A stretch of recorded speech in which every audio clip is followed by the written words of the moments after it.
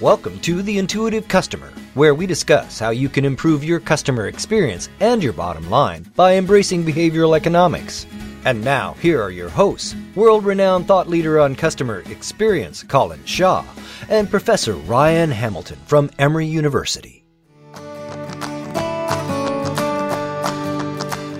You can imagine what the implications are there, right? So if I'm an owner of a restaurant, to the extent that reviews written on phones are more positively emotional, I'm going to want to encourage my customers to write reviews on their phones, right? So I might target them on their phones with surveys, etc.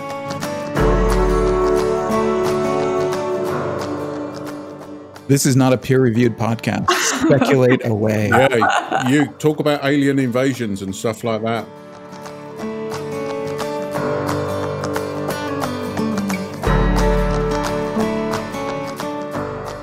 In the experiments I ran in the lab there, I bring people in and I randomly assign them to write a review of their most recent dining experience, either on their phone in one condition or their computer.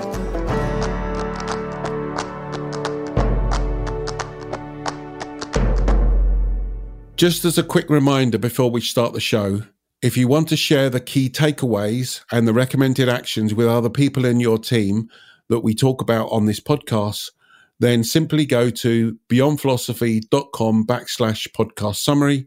That's beyondphilosophy.com/podcast summary. Now on with the show.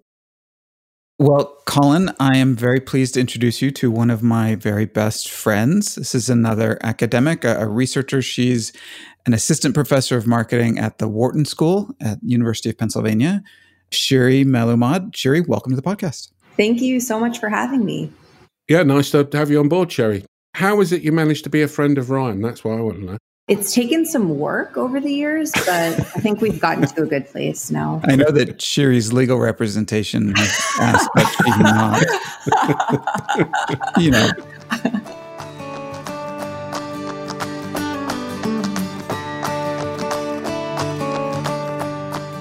So Shiri does very, very interesting research kind of at the interface of technology and human beings. And in particular, she's done a lot of work on cell phones. As you might imagine, this is kind of a new area of research for marketers and for academics. But it turns out that a lot of the ways that we interface with information is affected by the medium that we use to do it. So you react differently to a TV ad than you would to a print ad. And cell phones are even more so because they're not just a different size and shape, but it's also this interactive piece of technology. So, Shiri, I know you've done a couple of different research projects on this. Why don't we start with some of your work on reviews and how reviews are influenced by the medium through which people write the reviews? So one paper I published last year looks at how the way we express ourselves actually in different types of user-generated content, but much of the focus was on customer-generated reviews, like restaurant reviews, how that differs as a function of the device that we're using to generate the content.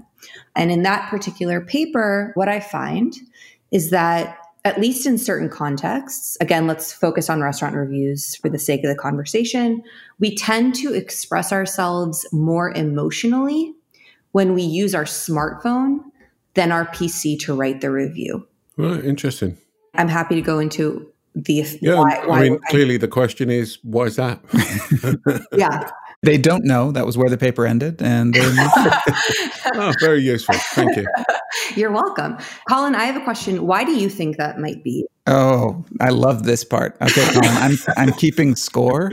So go ahead and answer. No pressure. No pressure, Colin. Funny enough, I was thinking about it before we spoke. And I think for me, it would be that my smartphone feels a lot more personal. Ryan will laugh at this because I'm now talking about Apple and stuff like that. It feels more, I guess, sort of connected. Part of your identity. Yeah, rather than my still lovely Mac Pro. I was thinking about the fact that with your smartphone, you tend to personalize it. I've got family pictures on the screen and the wallpaper and stuff like that. So that would be my guess. Ryan, I'm not going to ask you because I know you're familiar with the paper, so I'm just going to talk to Colin now. That's fine. Okay, cool. I didn't realize this was going to be a test. I'm not sure if I like this. Most of our guests at some point stop talking to me and just talk to Colin. I just started earlier. Yes, that's right. You're ahead of the curve. So, Colin, I'm really happy you said that. Normally, when I ask people what their intuition is, what they say is, I'm at the restaurant, my phone is there, my feelings are more salient to me, and that's why I'm more emotional. So I was thinking you might say that. But actually, what you said was my intuition going into this project. So I have another paper, and maybe I'm getting a little bit ahead of myself, but I have another paper where I show that our phone is sort of like an adult pacifier for us. Right. Like you said, we have this very strong emotional, intimate connection to our phones for a number of reasons that I can get into relative to our PC. And so my intuition was, okay, maybe that's why we're going to express ourselves more emotionally on the device. And I do think that is playing a part here. But in terms of the empirical evidence I found in this particular paper, what I find is it seems to be mostly driven by a form factor story. So because our phones are smaller, right? They have a smaller screen, a smaller keyboard. It's harder to write on our phone than on our computer. I don't think that's shocking, right? So because it's harder to write on our phone, intuitively, we tend to write less on our phone than on our computer, meaning a review I write on my phone is going to be shorter because it's harder to write than on my computer. And so because we tend to write less on our phone, it also means that we want to get sort of to the gist or to the key point as quickly as possible. And especially in the context of a review of a service experience, the gist of what I'm trying to say is going to be mostly based on my emotional evaluation of that experience, right? I loved it. I hated it. I'm trying to get to the point. And so we find that sort of that's the key driver of the effect. That said, I totally agree with your intuition that I think in reality, another key driver of this is the personal nature of the device. I guess the other part is, as you mentioned, the situation. The challenge with feedback and reviews is I used to fly Delta a lot. And Delta send out a survey every time you fly.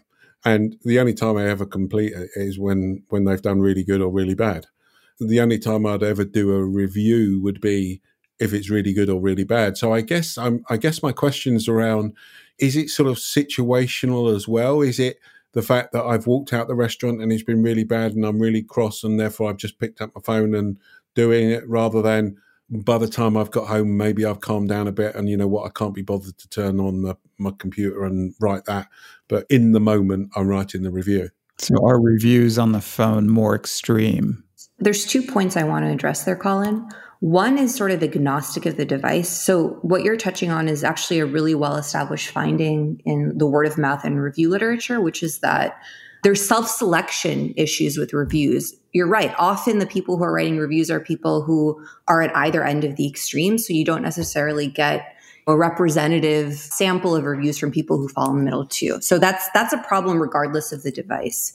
To your second point and to Ryan's point, when people say to me they think that's the explanation, I get excited because I can say, that might be a problem in the field data that we analyze. So like we scrape reviews from TripAdvisor, for example. And indeed, in that data, it could be the case that part of what's happening is the temporal proximity to the experience, depending on if I'm on my phone or PC. However, that's what makes our experimental evidence so important. So in the experiments I ran in the lab there, I bring people in and I randomly assign them to write a review of their most recent dining experience, either on their phone in one condition or their computer. And so there, everyone is in the lab doing this task. And so any differences in emotionality that we see can't be driven by the fact that they're at the restaurant on their phone. So that's how we sort of control for that issue. The point is there's something over and above just differences in temporal proximity to the experience. That makes a lot of sense. So are you saying also that the physical number of words was different? That's a key driver of it. It's precisely that we write less on our phone. And so what does that mean? That means we're trying to convey really the key takeaway when we write on our phone. One of Colin's hobby horses that he's always excited about is the importance of emotion as drivers of consumer experience or of other consumer behaviors. And this research kind of points to that, to the important, people would consider the emotional aspect of it the most important. And so that's what they focus on. Yeah. I guess my question is that always going to be the case? Are there certain types of experiences where somebody might think that the gist or the most important part of what I'm communicating is the more rational information as opposed to the more emotional? Or is that just going to be kind of a pretty general tendency that people consider the emotions to be the more important information to communicate? No, that's a really good question, right? There's definitely going to be boundary conditions to this effect, right? So if we look at reviews, I don't know, of refrigerators, in that product category, your emotional reactions to the refrigerator are probably not going to be cold? Are going to be cold? Is that where you're going? That's what I was going to say. Yeah, I'm so glad that you said it for me. I'm sure you are. Please continue. Right? So I totally agree that there's going to be context in which your emotional evaluation of something is not going to be what you think is the most important takeaway from that experience, whether it's a review of a refrigerator. Alternatively, we can look at it from a different perspective. If there's something that's like highly, highly emotional. So if we watch a video of like something very, very upsetting, like, I don't know, ISIS, or name anything going on lately. Literally anything going on in the world right now. Open up Washington Post right now. Yeah. So when something is very, very emotional, you might not see differences across devices there too, because in both cases, the focus might just be emotional. Let me ask you a difficult question, or one that may be more difficult. I'm sure it won't be for you, but it is for me, which is, so what? And again, we always try and, as you know, try to tie this down to, well, what does this mean for someone? So I'm in a business and I'm looking at restaurant reviews. My job's to review the reviews, as it were. What does this mean to me? So there's actually two quite important takeaways. The first is something I haven't mentioned until now, is that the greater emotionality in smartphone generated content, at least in the context we've looked at, is predominantly driven by greater positive emotionality specifically. Now, this isn't that surprising because another really well-established finding in the literature is that word of mouth, actually perhaps counterintuitively to many people, tends to be mostly positive in nature. So while we might imagine that when we have a really bad experience, that's when we're most likely to write reviews, in reality, reviews tend to be mostly positive. We can talk about the explanations for that. Prior work has shown that this is because people have these self-presentational concerns where they want to come off more positive than negative. But regardless, what we find is that this greater emotionality is predominantly positive. And so you could imagine what the implications are there, right? So if I'm an owner of a restaurant or some other service provider, to the extent that reviews written on phones are more positively emotional, I'm going to want to encourage my customers to write reviews on their phones, right? So I might target them on their phones with surveys, et cetera. Another important implication is, it's not reported in the paper, but we ran another study where we showed participants a set of reviews, and we didn't tell them whether they had been written on phones or PCs. And we basically asked them how persuasive they found the reviews to be. And we find that, in fact, the greater emotionality of smartphone generated reviews actually drove perceptions of greater persuasiveness. So in essence, readers were actually more persuaded by smartphone generated reviews. So if I want to get positive reviews, I should be encouraging customers to use their smartphones to complete them. I will caveat that by saying, if you want to increase the likelihood that a review written by a customer will contain selective inclusion of emotionality that's specifically positive in tone, you may want to encourage them to write it on their phones. Interesting. I don't think you looked at this in the paper, but I don't know if maybe you did in other studies. Did you look at any of the downstream consequences for the review writer? So if I had an experience and I wrote a review of it later on my computer or on my phone, we know that those reviews are likely to differ in terms of positive emotionality. Does that then cause me to remember the experience differently as the review writer?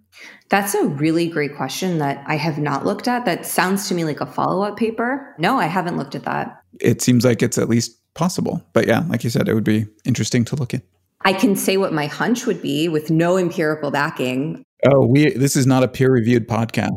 speculate away. Yeah, you talk about alien invasions and stuff like that. You have a follow-up paper on alien invasion that you're currently writing. I think we'll talk about that next. You guys be my co-authors on that paper. Absolutely. Great. So let's try to imagine I just wrote a review on my phone. To be clear, what the effect is, there's fewer words that I use on my phone than my computer. And of the select words that I do use on my phone, I'm selectively including emotional ones. Mm-hmm. While a PC review might also contain emotionality, it also tends to contain a lot of other details. So about the service and the particulars of the food, it's more narrative. But anyway, imagine I write a review on my phone. I include mostly my emotional evaluation of it. It'll more likely than not be positive in tone. After writing that review, you could imagine maybe I'm more likely to tell my friends about the restaurant, right? Maybe I'm more likely to spread positive word of mouth about it to my friends. Maybe I'm more likely to go back.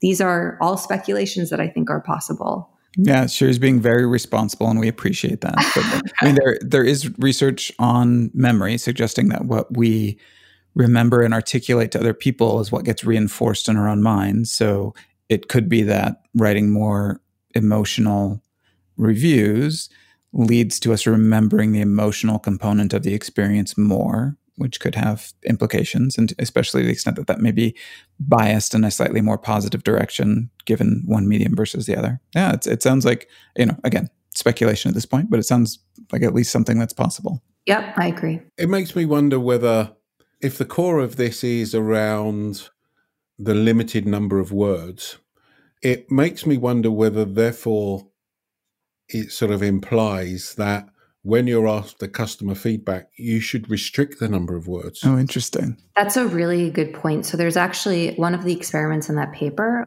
We do what's called moderation of the effect. So we randomly assign participants to phone or PC, but we also randomly assign them to either write a review that's the typical length of a smartphone generated review or one that's the typical length of a PC generated review. So it's it's either 20 words or 40 words.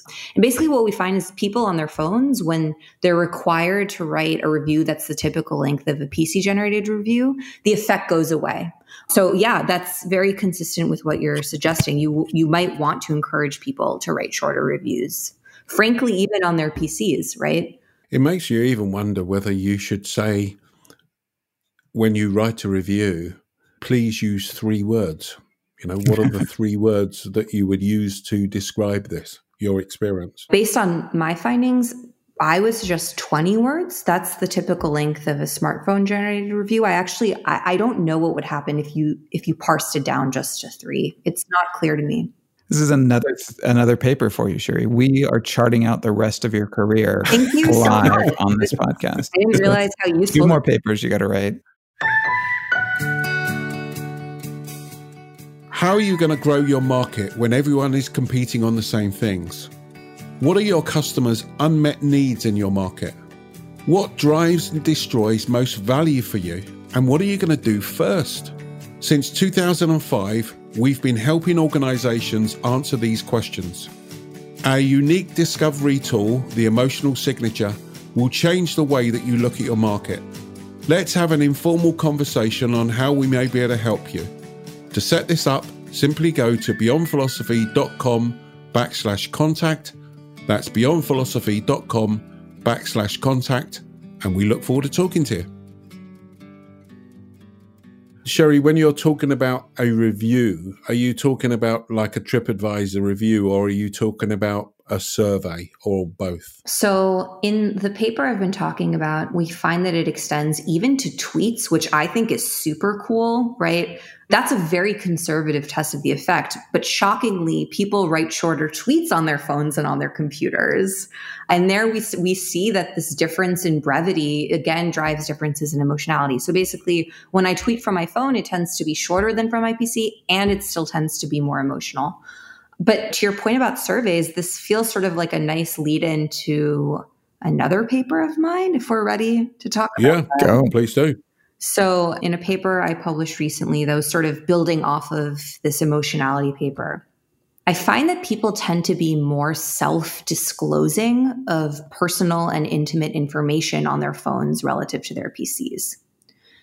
And we find this across really a wide range of domains, including willingness to respond to sensitive questions in a survey. So for example, in one study, I asked them to admit to an embarrassing product purchase they made and to describe the product. What, you mean like buying a Microsoft product? If that was embarrassing for you, then yeah. I would never admit to that. Maybe on your phone you might. Buying a jersey for England's national soccer team, for example.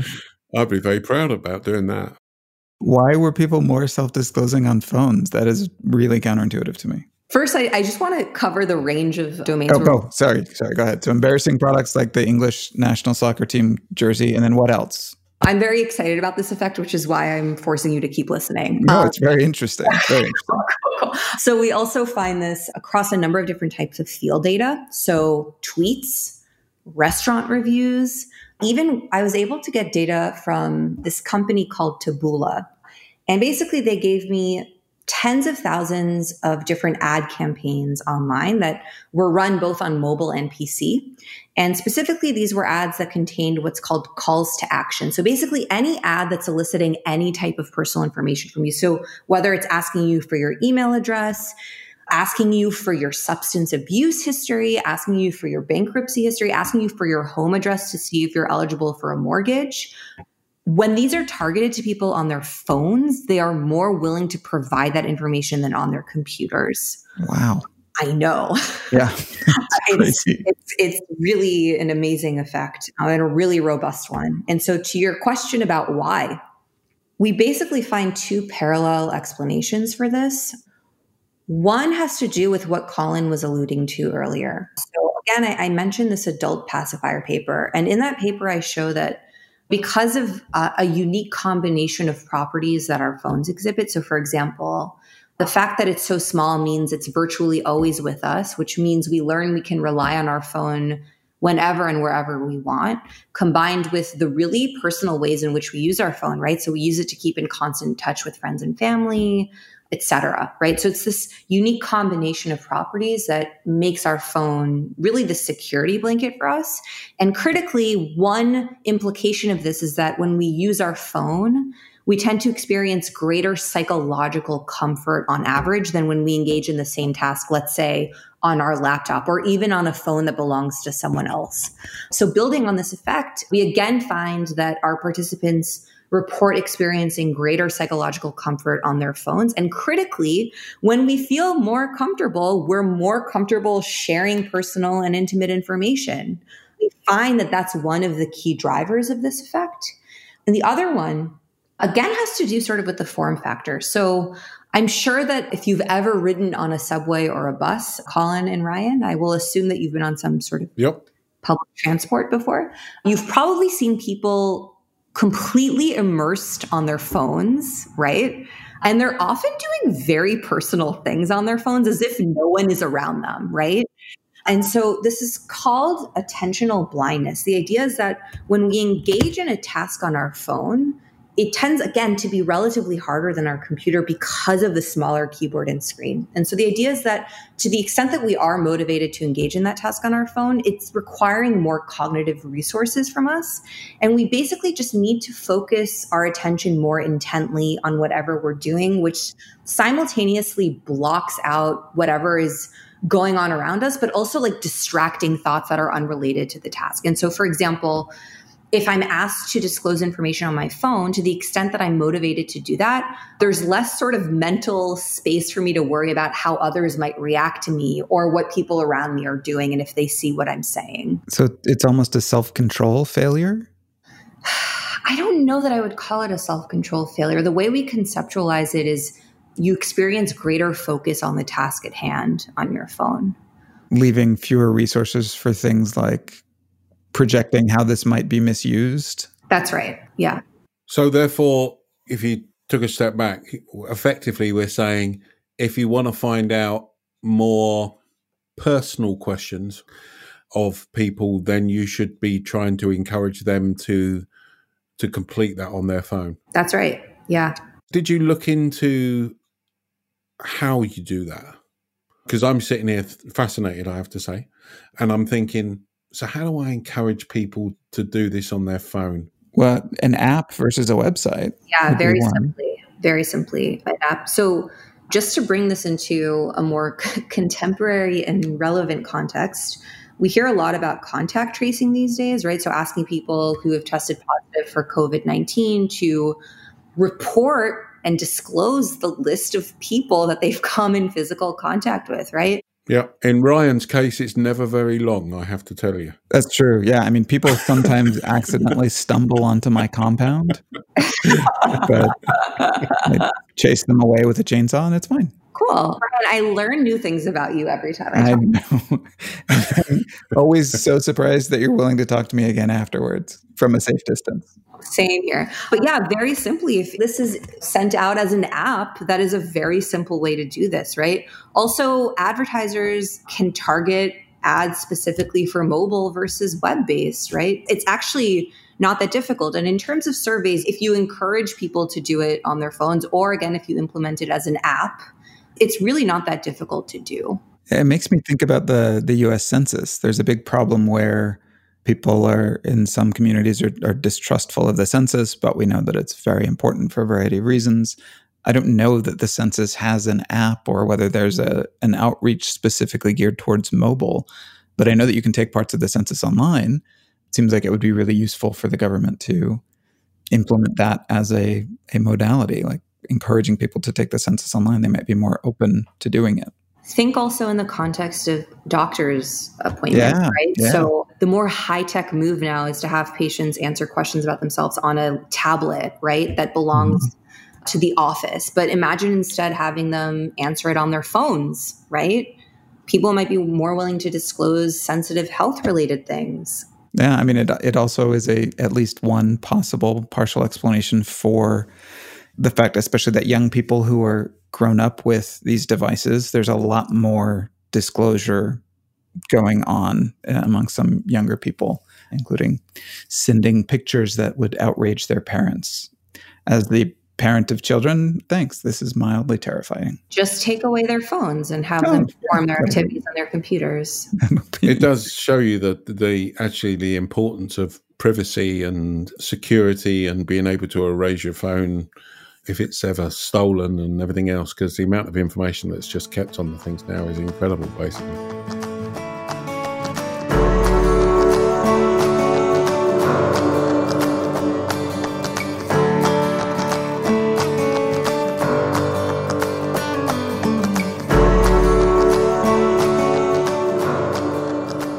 This is really fascinating, Sherry. So we normally end this podcast by asking the so what question. So if people, what are the sort of the key takeaways that people should be implementing because of this? What would you say would be the key things for somebody listening to this that should do? I'm happy to start from sort of the managerial perspective. We can talk about customer welfare too. But first of all, as I mentioned in passing, we find this effect not just with respect to surveys, but also we scraped restaurant reviews and we had sort of external judges rate the reviews unbeknownst to them what device it was written on in terms of how disclosing they seem to be, right? So how much the authors seem to disclose, but also, again, how persuasive they found the reviews to be. This is sort of a conceptual replication of what I mentioned in the other paper, where, again, smartphone generated reviews are also more persuasive. If I'm a firm that is looking at the set of reviews that were posted about my company, I might want to really focus on smartphone generated reviews. First of all, because they may be more persuasive and influential to readers, right, to other customers. But also, if smartphone generated reviews are really more self-disclosing, it implies that it gives me a better sense of my customers' true preferences and opinions, right? They may be more diagnostic of how people sincerely feel. Again, it suggests that to the extent that firms are able to encourage people to complete surveys or to, if they're able to target people on their phones with their ads that are eliciting personal information, it really suggests you want to encourage your customers to answer certain types of questions on their phones. Yeah, no, absolutely, totally. I think that's very well put. Ryan, anything you want to add to that? Shiri's research fits into this broader category of behavioral economics research that emphasizes the importance of small changes in affecting people's behavior. Here we have identical actions being taken by people on devices that are kind of functionally equivalent in a lot of ways.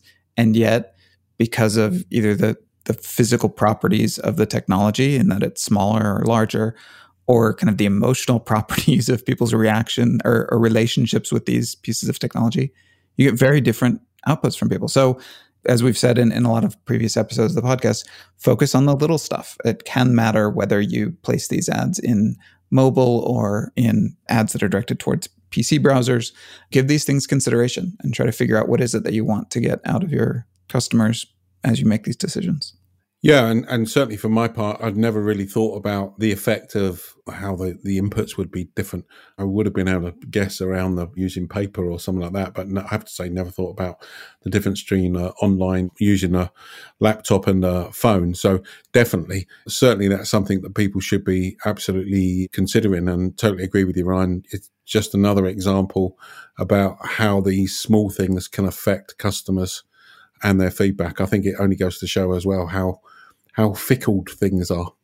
Is fickle an American word? Does fickle? Yes. Do you understand fickle? Excellent. Good. I don't need to explain fickle. Yes. As used in a sentence, the British monarch George III was so fickle that the Americans decided to revolt against his rule.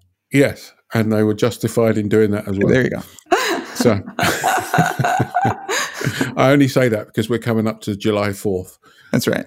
Always amazes me because I get a lot of American friends saying, do we celebrate that in England? And I say to them, why would we celebrate a war we lost? So there you go. Sheri, that's been really fascinating. Thanks very much for coming on and sharing that. Thank you so much. If people want to get hold of you, how would they best do that? I'm available on LinkedIn. My name is Shiri Melumad. Great. We do a podcast summary after the show, a written document that people can download, and we'll have your name in there. Just look that up on LinkedIn. That's been really good, Sheri. Thanks very much for coming on. Thank you so much. This was really fun. Thank you for having me. Good. And we look forward to talking to everybody next week. Cheers.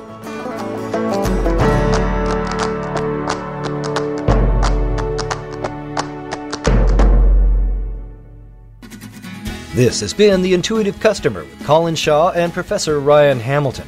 But it doesn't end here. Just go to beyondphilosophy.com/podcast to find all of our shows, access free tools and resources, and subscribe, won't you? That way you'll never miss a show. That's beyondphilosophy.com/podcast.